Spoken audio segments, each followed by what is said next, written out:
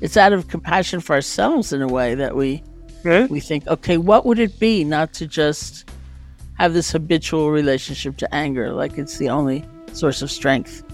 Can I actually explore the domains of love and compassion as a source of strength? And then we're inspired to do that, to make that exploration.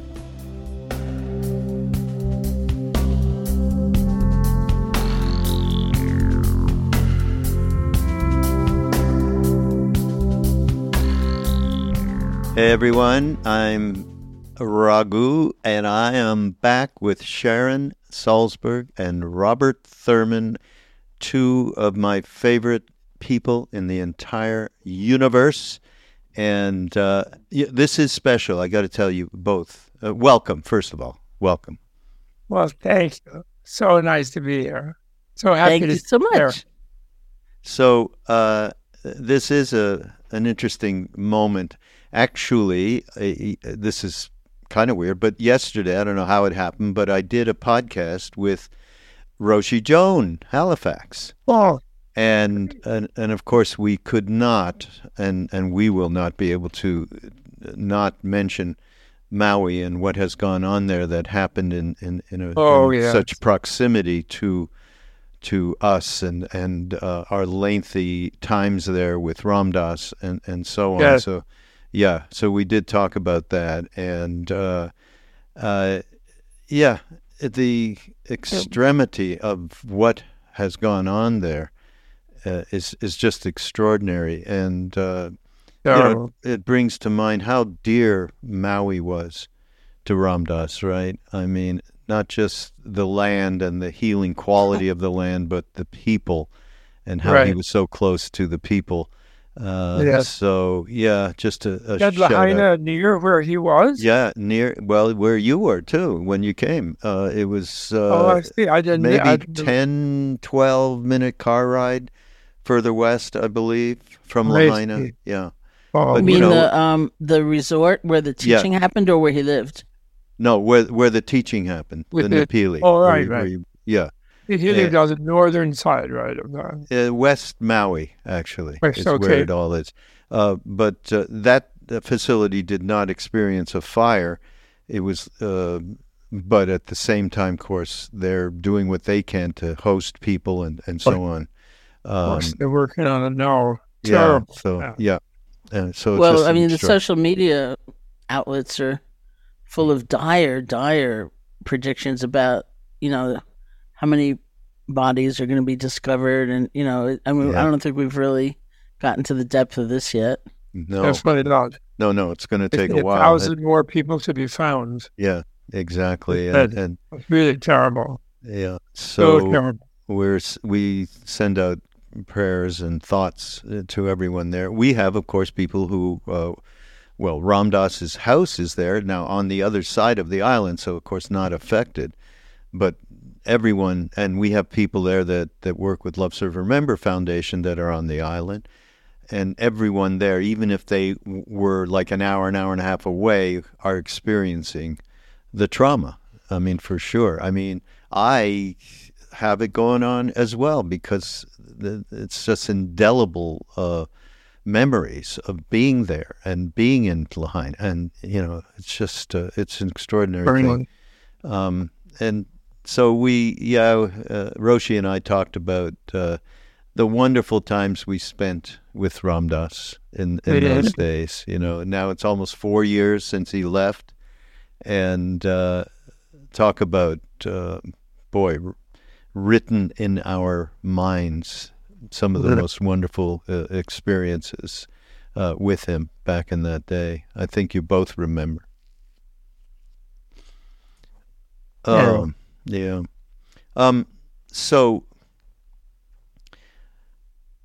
Sharon and I were talking, and I didn't know that you guys were going to republish this book, Love Your Enemies, How to Break the Anger Habit and Be a Whole Lot Happier, right?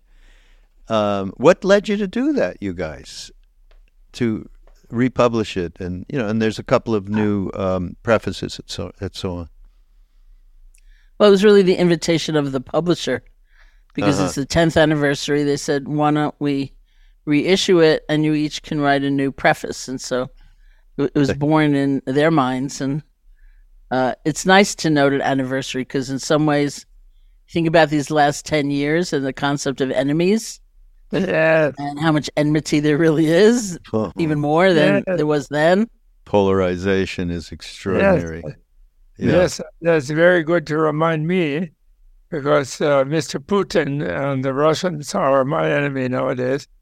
And so I have to love them, in spite of the absolute atrocities they are wreaking on the people of Ukraine and their own people, we have to realize, on the Russian people. Yeah, and repercussions worldwide. Own people. And repercussions worldwide. Worldwide. I can never forget Yuval Harari. He gave a little talk right on February 25th at the very beginning of the invasion about how seeds of bitterness for generations will be planted. And he really, he was very beautifully and prophetically spoke. I was really moved. Really? And of course, he's been absolutely correct. Yeah. And so at that time, we have to love them anyway. And in a way, Buddhist thing would be that the evildoers in a situation like that are having the worst situation because of the karma that they are wreaking upon themselves, that it will catch up with them, whatever. That not necessarily by the Ukrainians, but in future lives, And that vision of life, that life is a multi-life continuity of people, they're really making a bad situation for themselves. So they really do deserve compassion and love, actually. Yeah. Only they could be persuaded to stop, Yeah. So interesting. Here's an interesting little quote from we're doing a course, an online course from Ram Dass Love Serve. Remember, Alan Watts and Ram Dass around basically the Dharma of Alan Watts and Ram Dass with themes for each week and so on and so forth. So I've been going through the material and everyone's like, yeah, Alan Watts. We know Alan Watts. And what I found out, I didn't know Alan Watts that well. I was much younger when, his books appeared and all of that. But as I'm going through the material, and this is kind of apropos for the re-release of the republication of the book, he said, the real reason for loving one's enemies is that you need them. Uh-huh. Yeah. You want to dissect that statement? I mean, I think there's some truth in terms of it provoking the kinds of things you're talking about in this book around anger and so on and so hatred and so on, that allows us to actually even think of doing the work to transform ourselves. What do you think? Well, I wonder if even before that, not to take over your role. No, go ahead. You can take it. Because the structure of the book is based on this Tibetan Buddhist model of 4 kinds of enemies. I wonder if Bob, as the scholar, could actually just, briefly talk about each of the 4, so that when you say enemies or I say enemies, it has kind of a larger perspective. Okay, good idea. Well, I hope I can remember all 4. Uraga has the book in front of him. Yeah. Well, I remember the outer enemy. That's the obvious one. At the moment, it's the insurrectionists in America and the wannabe fascists that are running around with their AR-15s and their bloviating like mass rallies and so on. And this outer enemy, and of course the various fascist dictators around the planet.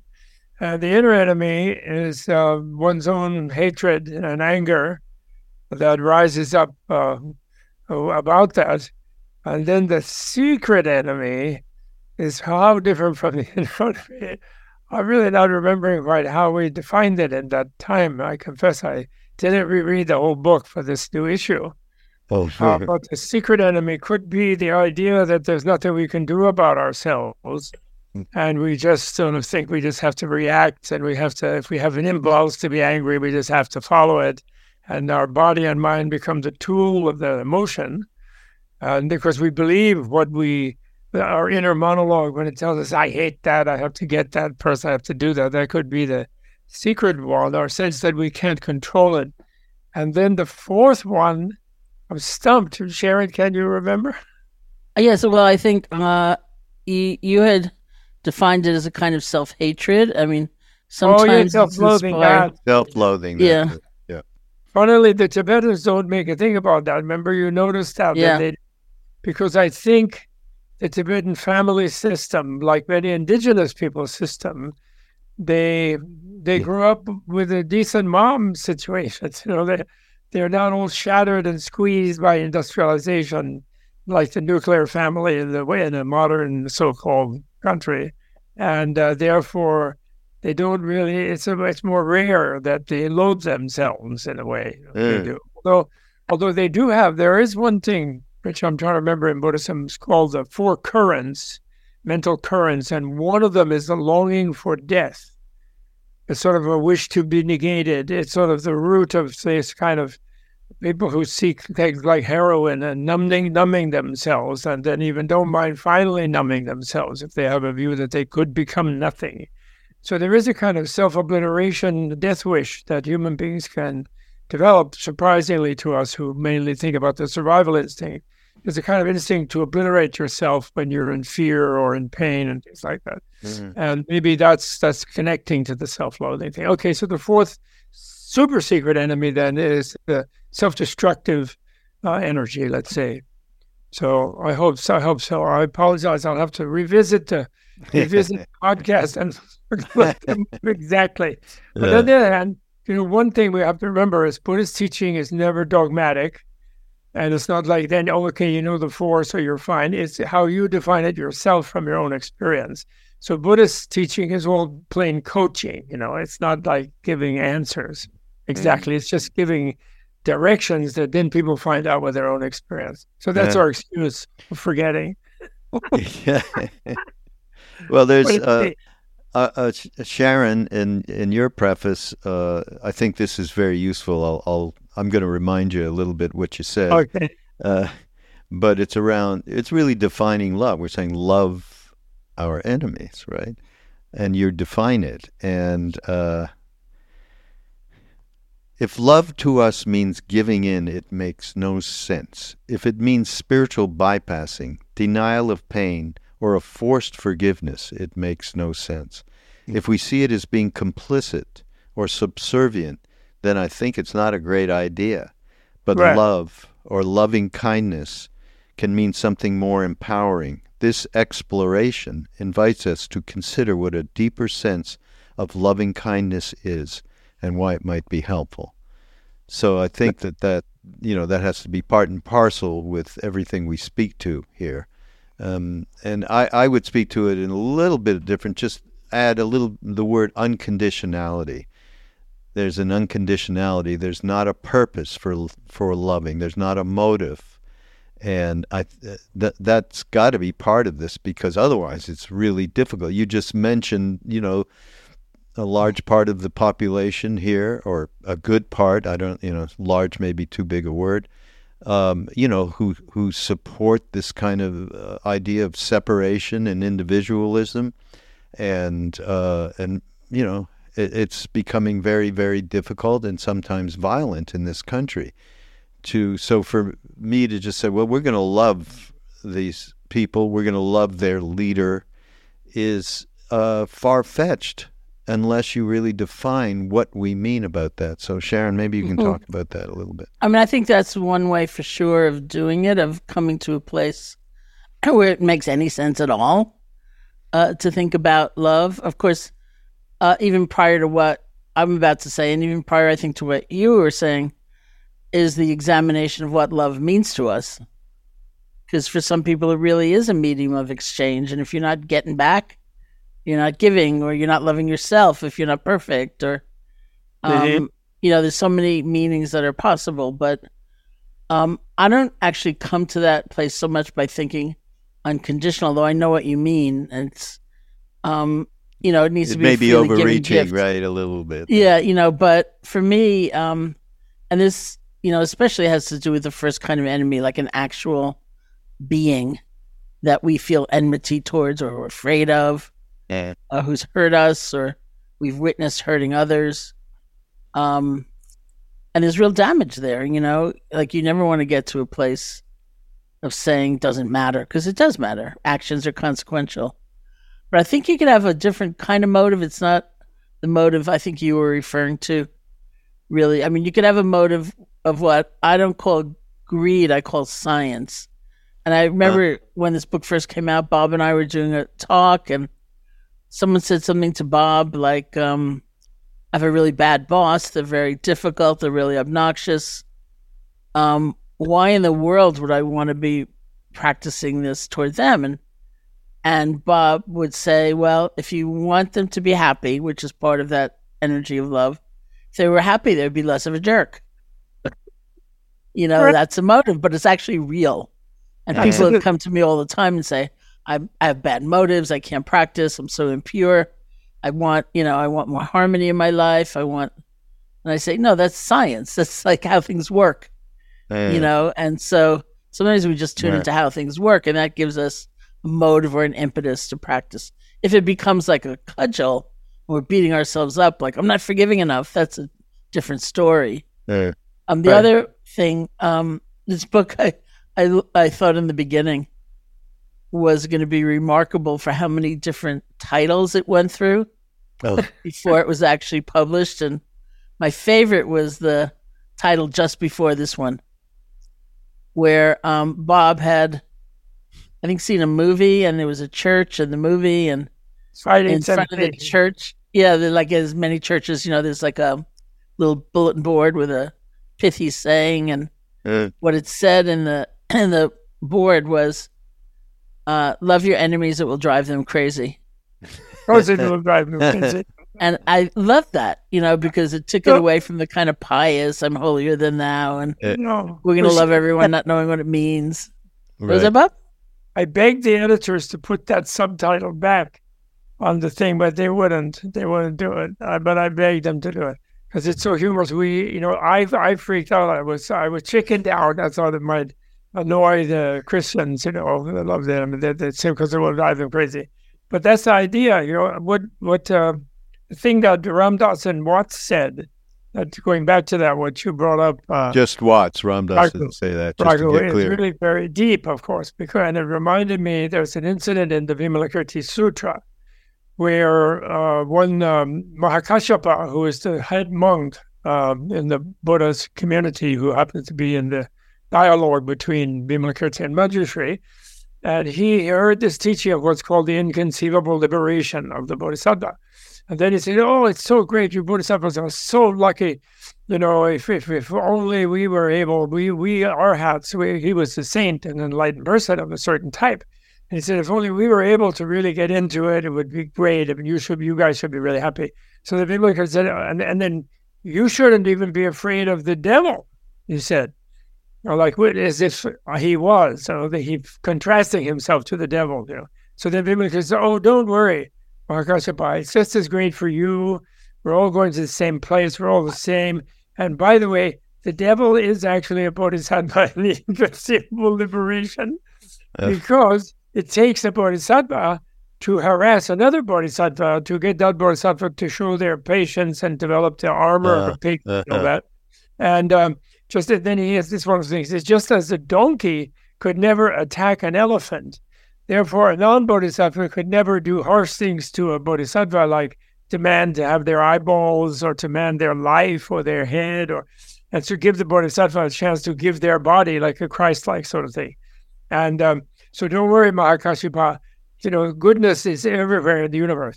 And that reminded me of that. And then it also reminded me of Taratukul once was at breakfast with me. We were talking about a section in Shantideva that talks about the value of the enemy to help you develop patience.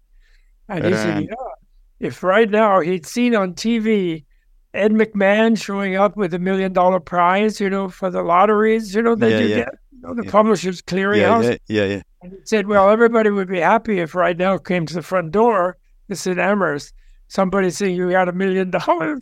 Now, we were poor professor family, 4 children, always credit card debt. And it says, but you'd be, if you knew understood Shantideva, you would not be that happy to see that. you'd be much happier to see your worst enemy at the door because he really helped you become a bigger being by being more patient. Right. And I just suddenly realized how far I was from realizing the meaning of Shantideva's teaching. Because believe me, I needed Ed McMahon and that thing. I really did. I didn't need so many enemies showing up there. And he was trying to get it. So funny. He's right, though. That's so great. So, I heard that kind of. Very deep. Watson and Ramdas were very deep on that point, for sure. Yeah. I heard, the Dalai Lama had posed that question, and I was then in Los Angeles. There's nothing to do with Los Angeles, but that's where I was. And I asked this group of people, which would you rather have? $1 million check or your worst enemy pointing out your flaws? And to a person, they said the $1 million check. And they were very funny. They said, I already know my flaws. Or if I had $1 million, I'd have time to work on my flaws. Yeah, right. Which I thought was very cute. But sort of buried in there, is in Theravada Buddhism, in the Southern School of Buddhism, they say the Buddha's first teaching of the meditation practice of loving kindness, was using it as an antidote to fear.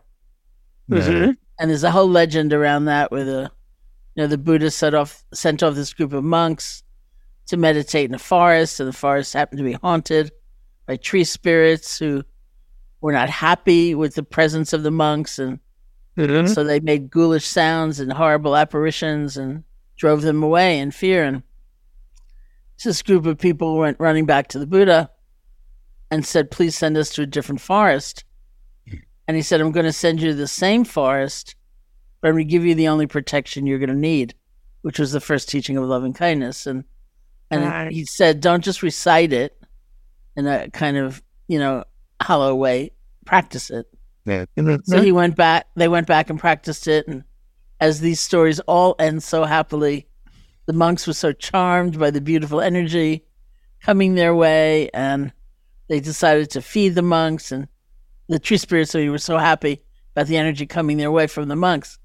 They decided to feed the monks and take care of them and pamper them. So it all worked out well. So sometimes when people ask me in a very different note whether or not you believe in tree spirits, you take that point about fear and the antidote to fear. Yes.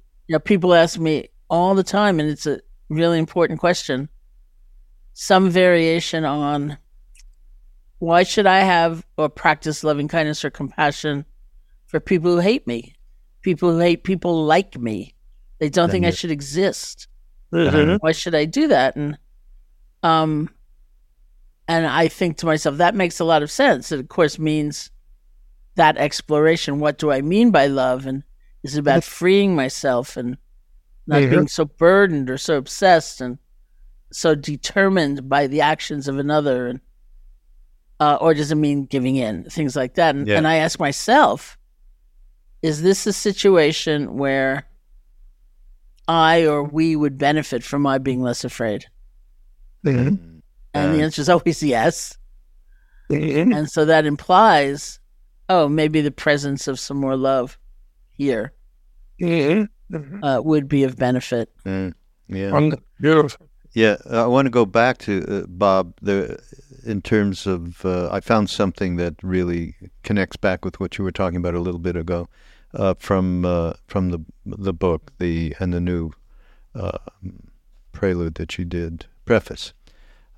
I have stopped focusing on myself and have focused on another, even an enemy, imagining them as happy, which also means at least mentally free from their fear and hatred of me.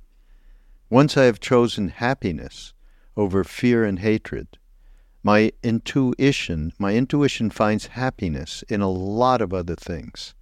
The courage to be open to them combines with love overcoming hate. I mean, that kind of says a lot right in there. And you know what I think, Bob and Sharon? I think that I look at myself and reacting to some of the horror that we see every day, especially around in the polarization in this country and so on. And I look at deep down at my motivations for it's enjoying the anger, if I could loving one's enemies, if I could just stop throwing epithets at the TV, okay? If I could just start there, I'd be in good shape. But I see how in the human condition, how easy it is to kind of wallow and enjoy in the hitting back, in the anger at another, in the separation and so on. How do we... that's the thing. That's why I don't like translating. I used to do it, and most everybody is stuck on that nowadays. They translate klesha, which is the term, or kilesa in Pali, is the term in Buddhism for a mental state like hatred, lust, and so forth, that harms you. And they translate it, I used to translate it as affliction. But actually, it would not be hard to get rid of an affliction because it's already a pain. But actually, what kleshas are the cause of the affliction. And I think the best translation is an addiction. Because addictions are dangerous because they seem to give a superficial pleasure. Yeah. They give like hatred particularly, seems to give someone who feels frightened and in a weak position, seems to give them the illusion of being stronger in the position by being enraged, and the anger gives the adrenaline rush, and then they get furious, and it makes them feel strong. But then actually they act completely idiotically usually, and self-destructively ultimately, and also it wears them out in a second and ruins their health. So it's actually like an addiction. It pretends to make you better, but actually ruins you. And so Buddha was very good about that these negative emotions based on our misunderstanding of our true nature and our relationship with others, the misunderstanding of our oneness with others at some level, making us feel we have to get them away from our universe and destroy them, which is the angry reaction, the vengeance reaction. And he completely understood that's totally self-destructive. When you do that, you're destroying yourself, not the enemy. The enemy will always come back. But you've internalized your enemy, actually, when you act hatefully even towards someone who's attacking you. But on the other hand, one other important thing I think that Sharon rightly touched on, I think people feel that love means you're supposed to smile when the guy's about to run over you with a tank. But that isn't it. You can love the guy in the tank and jump out of the way. Yeah. Wish he didn't drive the tank, and even wish someone else would take the tank away from him or whatever, even if you can't. And so love, there is such a thing as tough love, we call it, or fierce compassion, which means that love gives you more power, actually, and more judicious use of the power. Loving kindness does than hatred does. Hatred seems to give you more power, but actually it makes you run bullheadedly against the tank and break your head on it. And that's not what is meant. But that is our wrong idea we have in the West. And I personally blame the Roman Empire for that idea. Personally, I do. I blame them for it because the early Christians who had the love idea very nicely from a nice rabbi who were Jewish, many of them, some of them Greek, they were for they did not worship a crucified Christ. They worshipped a forceful Christ who kicked money changers out of the temple, who healed on the Sabbath, who did unconventional things in a loving way. And then the Romans, when they made it their orthodoxy from Constantine in the 4th century, they dug up a crucifix and they stuck that in everybody's face. And that's what that makes it looks like, that the loving guy got wasted. There's a Tibetan joke about a kid who was really naughty, who was a Buddhist kid, and his mom couldn't deal with him. And then a friend said, "Oh, take him to the nuns' school; they'll straighten him out. And they're really good teachers." And you can't. He's hopeless. Obviously, the guy was really, really wicked and naughty. So she took him over there, and then left him there. The Mother Superior said, fine, we'll take care of him. And then she comes back a few days later worrying about what happened to the kid. He says, did he tear down the nunnery or the school? Is he fine? She said, no, he's fine. He's studying in the next room. He completely calmed down. She said, really? And she went in and asked if she saw him there, and he was reading his ABC. So she said, well, what happened to you? What did they do to you? And he said, well, they didn't do anything to me. He said, it's just what they did to the other guy over there. And that made me behave. So I'm saying it was the Romans rubbed into people the idea. They didn't push the resurrected Jesus, the power of the loving guy who couldn't be killed. They showed him in his worst agony all the time. And that made a subliminal message to the West that the good guys are weak. And if you love, you're going to be trampled. Yeah. And if you're compassionate. Yeah. And it was really an unfortunate thing, which I blame them for, in addition to their modern annoyances. Although I do love Francis. I adore the guy. I really do. Because he talked lovingly about the climate criminals who are wrecking who are responsible and should pay for Lahaina. And they're pumping more of it. And they're doing it exponentially, not just a little bit. We have to love them out of that, somehow. I remember, Sharon, you saying it, it was actually when Ram Dass first started talking about loving awareness, and you in a talk were confronting the idea that you said people think love is weak. Right. That's exactly what you said back then. And it reminded me, when we were with Neem Karoli Baba, who said love is more powerful than electricity. And I was reminded of that. Well, but actually, Buddha said love is more powerful than a nuclear explosion. Actually, they do say that. It's on a little more esoteric, secret side. They say that the power of the universe. Nirvana is the reality of the universe, according to Buddha, even Four Noble Truths. Right. The other three, suffering, cause, and the path out of it, are in the relative illusory world, which doesn't mean they don't exist. But they're less real than Nirvana. That was his good news. And so that means the universe loves us, actually, whether alive or dead or in the between. And therefore, love is, and that relates to your unconditionality, Raghu. Love is aligning ourselves with the actual reality of the universe. Yeah. All this illusory separateness and, I got to get him out of my way before I can be happy and blah, blah, all that sort of stuff. That is illusory and is less real than, our solution is loving each other. Yeah. There's something that I hit upon in the book. I was going through it around patience because, I pick up on things that I find I have gone through the most difficult times with. Patience is one of them. And Sharon, talk about insightful patience. Yeah. I had never heard that term before. I don't know which one of you was talking about it, but if you could speak to it, just patience and what that means relative to the central premise here of loving those who maybe we feel are unlovable. Well, looking back at, different writings I've done or ways I teach, I realize that one of the things I seem to enjoy a lot is redeeming words. Yeah. I wrote a book called Faith, and people, friends were saying, not the name Crowley Baba's decisions, but other friends were saying to me, why are you writing a book on that? Which was interesting, or even loving kindness or love, and you can do that with so many words because over time and the ways we've used them, the ways we hear them, silence has come to mean being silenced for many people. That's their real experience. And so is faith. It's come to mean being silenced for many people. So patience is interesting because it can seem a little dreary.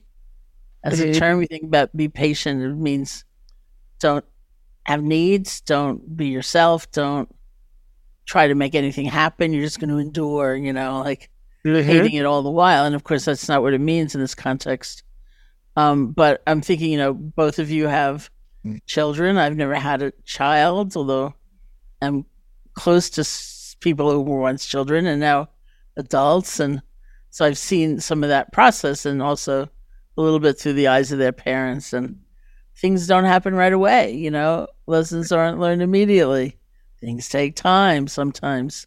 Or you've got some big project, and it doesn't go precisely the way you wanted it to go. And sometimes it's a long time later you find out, somebody took the seed of that idea and they went into this other thing, and then they thank me. I never had anything to do with it, really, but they say they wouldn't have done it except for that seed being planted. Or we live in such an intricate, interconnected world, and to be able to be full on present with whatever is, and not to be demanding, of a kind of accelerated course with results, and to understand that things will ripple out, and we do the best we can. If we're looking for the source of our integrity, it may not be in the immediate result of something. It can be infuriating, of course. People don't always behave. They seldom behave in exactly the way we would like them to behave. We call it patience, we call it equanimity. It's some ability to have kind of grace with letting go of attachment to immediate results.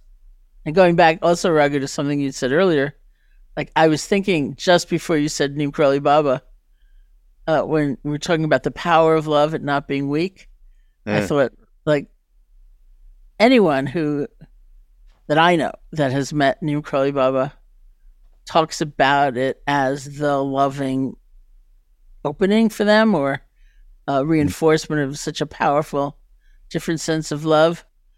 And nobody seems to refer back to that time as like, it was kind of a waste. I should have been doing a startup, or, that didn't help me later, even now. And just then you said Neem Karoli Baba, and I said, there it is.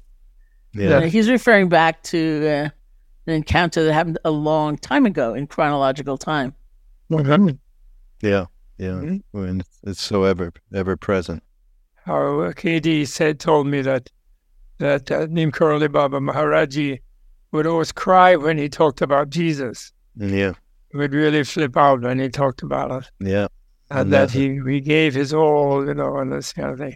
I really love that, the way I met him, that, KD saying that. They're very marvelous. Yeah. Ecumenical. So here's something else that, again, it's on, we talked about patience, and actually, as you were talking, Sharon, I was thinking one of the ingredients that would support the concept of being a little bit more patient around so much that goes on in our lives is spaciousness, and getting a little bit of cutting down on the reactivity and the spaciousness, which, you being the meditation teacher, and Bob, we have to really attend to it. And we say this a lot on these podcasts, the practice. We say all these things, but there's a way in which there is a necessity, and we can't do a should have to anybody, but we do, that kind of practice creates spaciousness, which allows for less reactive stuff. And around patience, and here's the other one, I don't know, I'll just read it. Now that you know that your enemy is merely the tool of his own anger being something most of us deal with, you can be angry only with the mental addiction that drives him. That's a great line. You can be angry with his anger, with anger itself. Your anger at anger effectively becomes the energy of tolerance. You guys wrote that. That's a great paragraph. It's good. Now coming back to the word is kshanti. And Pali, I think it's probably the same kshanti, but they don't like consonant clusters in Pali, I know, but I think kshanti is still the same. I forget exactly. And what that is, notice, that's the word shanti for peace, with a K in front of it. So, which is a sharp sound, K. Shanti. K is associated with something sharp and violent, but then Shanti absorbs it. So I never can decide in English if tolerance or patience is a better translation. And because there's, patience has one negative side when we use that, although it is the word that they use for the virtue, the English Anglo moralists like Chaucer, even back there, they use the word patience for the virtue of non-anger. But they don't use tolerance in that context. But I think modern patience, people kind of think, well, I'll get back at my enemy later. Well, there is a really hostile feeling toward him, but I won't do anything right now, and I'll get him later. So patience of sort of waiting for your opportunity. But on the other hand, patience of being able to accept an injury without absolutely flipping out, I think is still maybe the main one in morality. But tolerance is connected to it. But what I wanted to share is, in the wisdom phenomenology, the thing in both Theravada and Mahayana Buddhism of coming to know your own openness by getting rid of the kind of rigid self-reactions and reactivities, which is the main thrust of Buddhist therapy, you could say. And in that, there is a penultimate state before a sort of enlightened realization of something where you tolerate the impossibility of even like being angry with anger. It's kind of an impossible idea. Is that you can't be angry at all. It would seem. But yet, if the forcefulness, the seeming forcefulness of anger, pitting it against itself, is something you could only develop tolerance for. And then the tolerance morphs into full understanding. So the way that coming from being commonsensical and reasonable about reactivity and not having to react impulsively only from pure, unenlightened instinct, a gut instinct, which is unenlightened. There could be a gut instinct of enlightenment, but the way it gets there is you get a tolerance of the inability to grasp the enormity of what reality is, and then that holds you in a place where you can then actually live it and become what you want to be, and actually laugh when someone's bothering you in a way, sort of really. It's a kind of creative dissociativeness that is a very which you could use to connect to others in an open way, and it's used that way. The Buddhist psychology is both Abhidhamma or Abhidharma, Theravada, Mahayana. It's so sophisticated in dealing with it. They never ask you to come back from anger to compassion without going to non-anger first, or anger with anger. And so tolerance or patience is the middle road before compassion. And all the Tibetan things on cultivating compassion always feel that the patience is the first foundation from which compassion can spring. That it's unrealistic to move to compassion and love from anger without first developing that kind of tolerance and patience. Very good. They describe it really beautifully. And what I love about it is, it underlines, because the neuroscientists, Sharon, our pals, all the neuroscientists are all discovering all these things. They never want to quite acknowledge that all these positive emotions, in a way, come from the wisdoms being critical of the negative ones. So that the root of the love and the compassion actually is being realistic by knowing what your real nature is and not what your habitual, instinctual reactivity is. And they never want to acknowledge that quite, that the source of compassion is wisdom, because then that shows that the Western science maybe doesn't really have wisdom as a goal. It just wants information. Right. Thinks of wisdom as a mystical thing or something like that, rather than something you can systematically achieve. Isn't that fun? And by the way, you look so incredibly patient, Raghu. I can't believe you've been suffering so much. Both of you look so cheery today. I think it must be Ram Dass's influence. Yes. When I talk to her, I always think of, where is Ram Dass now? And what is he doing? And I know that, maybe he thought he would be with the one, and that once he was with the one, he always used to say he wanted to be with the one. He wanted to get rid of the movie of the life. But now, being with the one, I think he realizes the one likes to be something like a movie director. And all his the followers and disciples and Maharaja's followers and disciples, or maybe he wants to kind of give a little directorial advice to them how to improve the quality of remaining, and for him coming back, maybe. Yeah, I got to tell you, I got an anecdote, okay? I could feel him in your presence and in Sharon's too, and in my good moments in my own, I do. Yeah, let me tell you that after he left and we were in Maui, we were doing, ceremonies and so on and having gatherings, and I went over to his house. And this is, just what was in early February, so 6 weeks or 5 weeks after he left. And I went into his room and sat and meditated. And I never, ever really see anything. I have no psychic thing, nothing, for the most part, right? I'm sitting there meditating, and then suddenly, he comes into my space, and he's standing, and I see him standing next to Maharaji, Great. On his legs, no legs. Yeah, and I thought, well, you didn't go anywhere. And I was like a little bit surprised, but I had completely that experience that you just described. So it's really far out, really wonderful. Beautiful. That's so beautiful. And in some ways, it's like, it's also tied into what we were talking about. It's like sometimes when we look at anger, for example, which some schools would have you do long before you looked at love, Yeah. Because it's for many people the more immediate experience. Like you see the, you could say benefit of it, which is the energy of it, that you're not passive, you're not complacent. You also see the tremendous problem with being lost in it, not like feeling it, just feeling it come and go, or feeling it even intensely, but buying into it, like falling into it and inhabiting it, more thoroughly and being defined by it, which is even worse because then you act.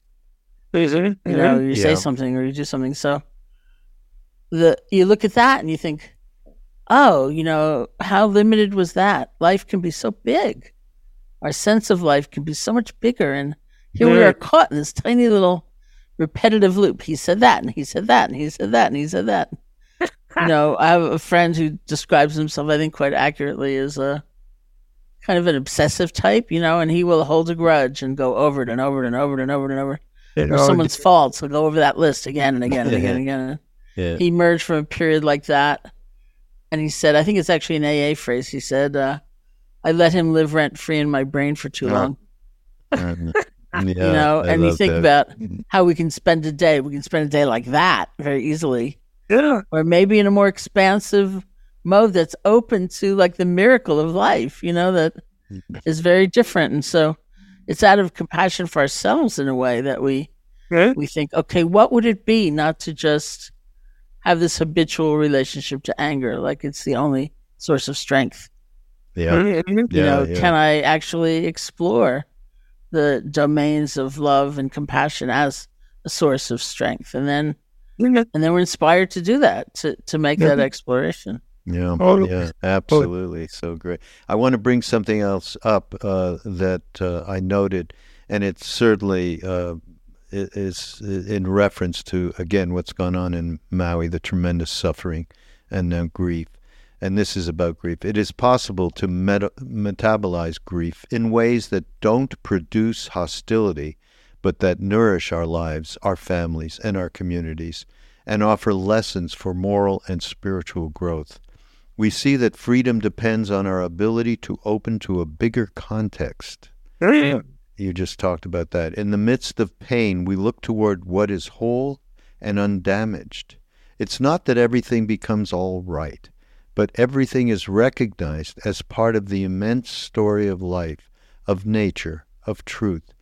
It's certainly not that everything becomes pleasant or inconsequential, but we are no longer defined by trauma, because now we have a more powerful sense of wholeness and connection. That is really you guys did great. Sharon must have written that. That must be good, Sharon. That's really good. I think I did write that. It's phenomenal. And so apropos, right? Beautiful. Absolutely right. His Holiness always says that. He always says that when he's really sad about something, getting news from Tibet, they just tortured another 100 people, blah, blah, so they send him these messages to keep him they have the whole nation of 6 million people hostage, to him, because they don't want him to embarrass them, the Chinese communists, So he says when he gets really bad, he says it's always compassion that saves him from depression, because what happens is he gets to where he observes himself being so miserable from this terrible news that is sent to him, is transmitted to him. But then he starts thinking when he notices his terrible and sad feeling, he thinks about other people who all the bad news that they have. He broadens the field of it. Because he realizes, oh God, I feel so bad because I hear this. But then think of all these people over there in Somalia and wherever in history, the Holocaust this and Holocaust that. And then suddenly, the more he expands his empathy with other people who suffer similar to what he's sad about the people suffering, then his own suffering it becomes smaller and smaller and smaller in this sort of ocean of it. So in a way, it's very counterintuitive. You'd think when you're freaked out about some terrible suffering, if you think about more suffering, you just get worse.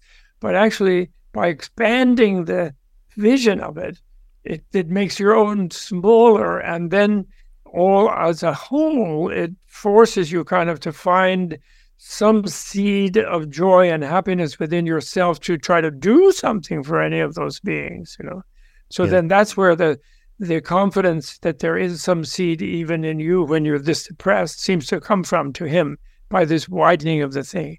Right. But I have to confess, of course, I read what you wrote when we were working together. I just didn't realize how absolutely great what Michael just read is. I do have that experience a lot in writing things, that even things I wrote and before I thought, oh, that was okay, but okay, we're on the next page. So I'm trying to get it written.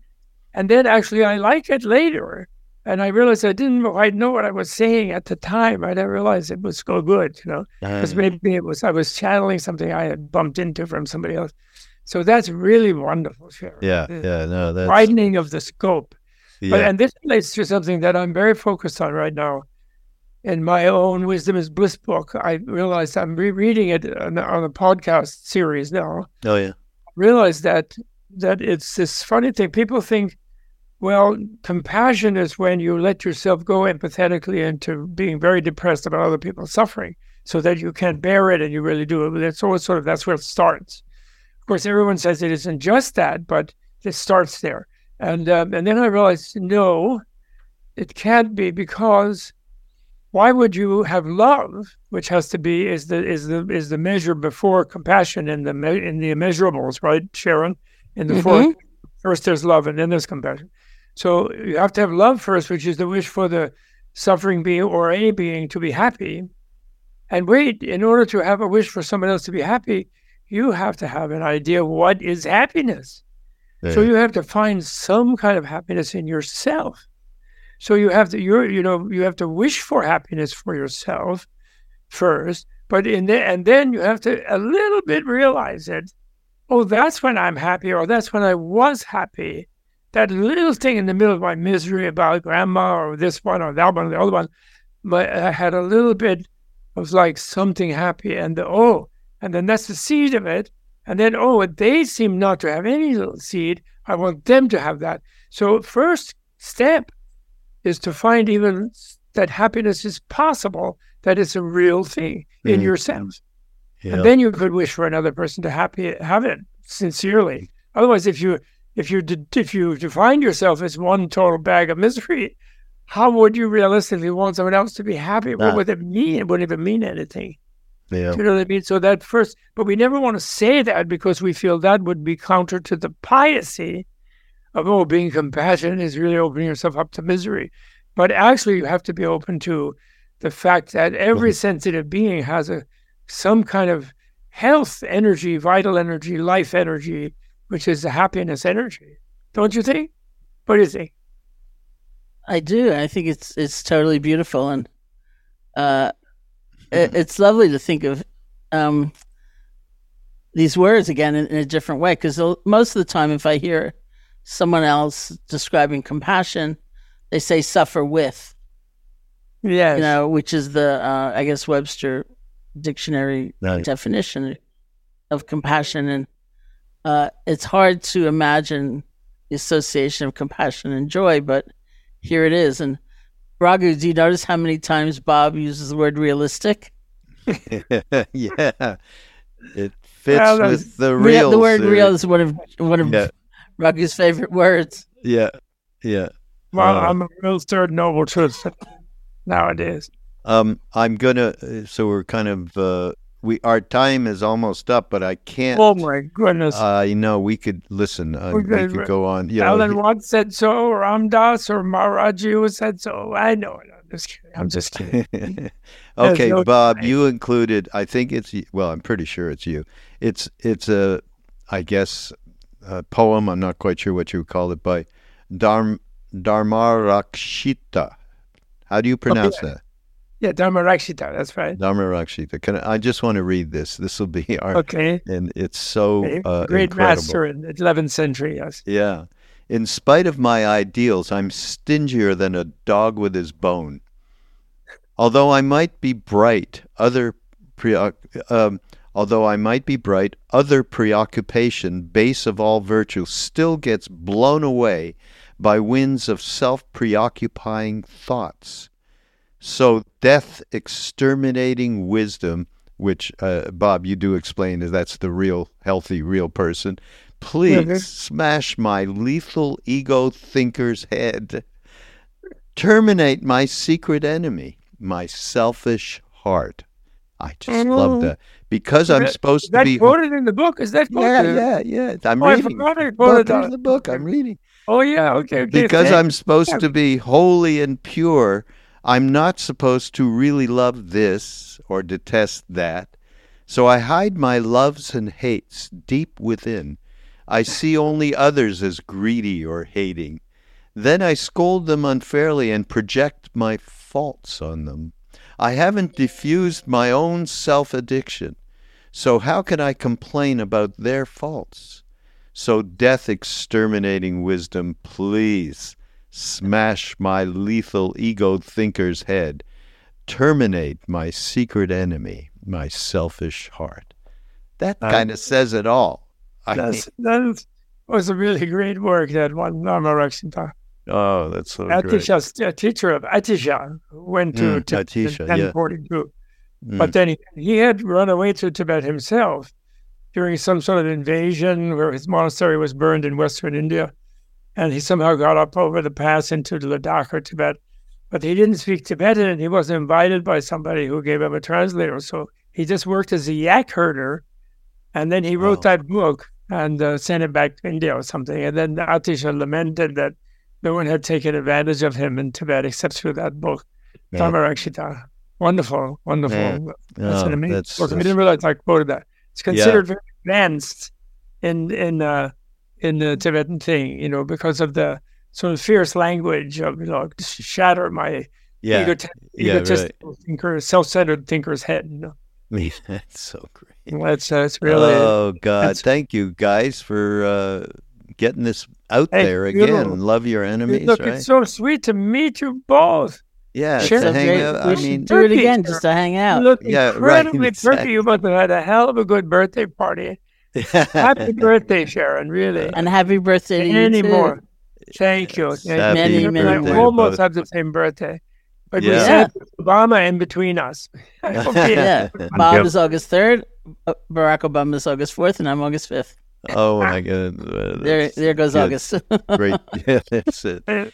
Thank you both for being here and hanging out with me. And just it's so profoundly enjoyable. I can't even tell you. And we'll have to figure out how to do some more in person as stuff as time goes on. Yeah. Lots of love. Yeah, everybody, by the way, it'll all be connected up in the show notes so you can get the book. It's phenomenal, as you've heard some of the pieces that we've been talking about in it. Wonderful. And then Bob's work and Sharon's work, we'll connect you up that way as well. And we'll be back next week. Thank you. Go in peace. Thank you. Bye-bye. In peace. Thank you. Allez, chaud, allez, paix.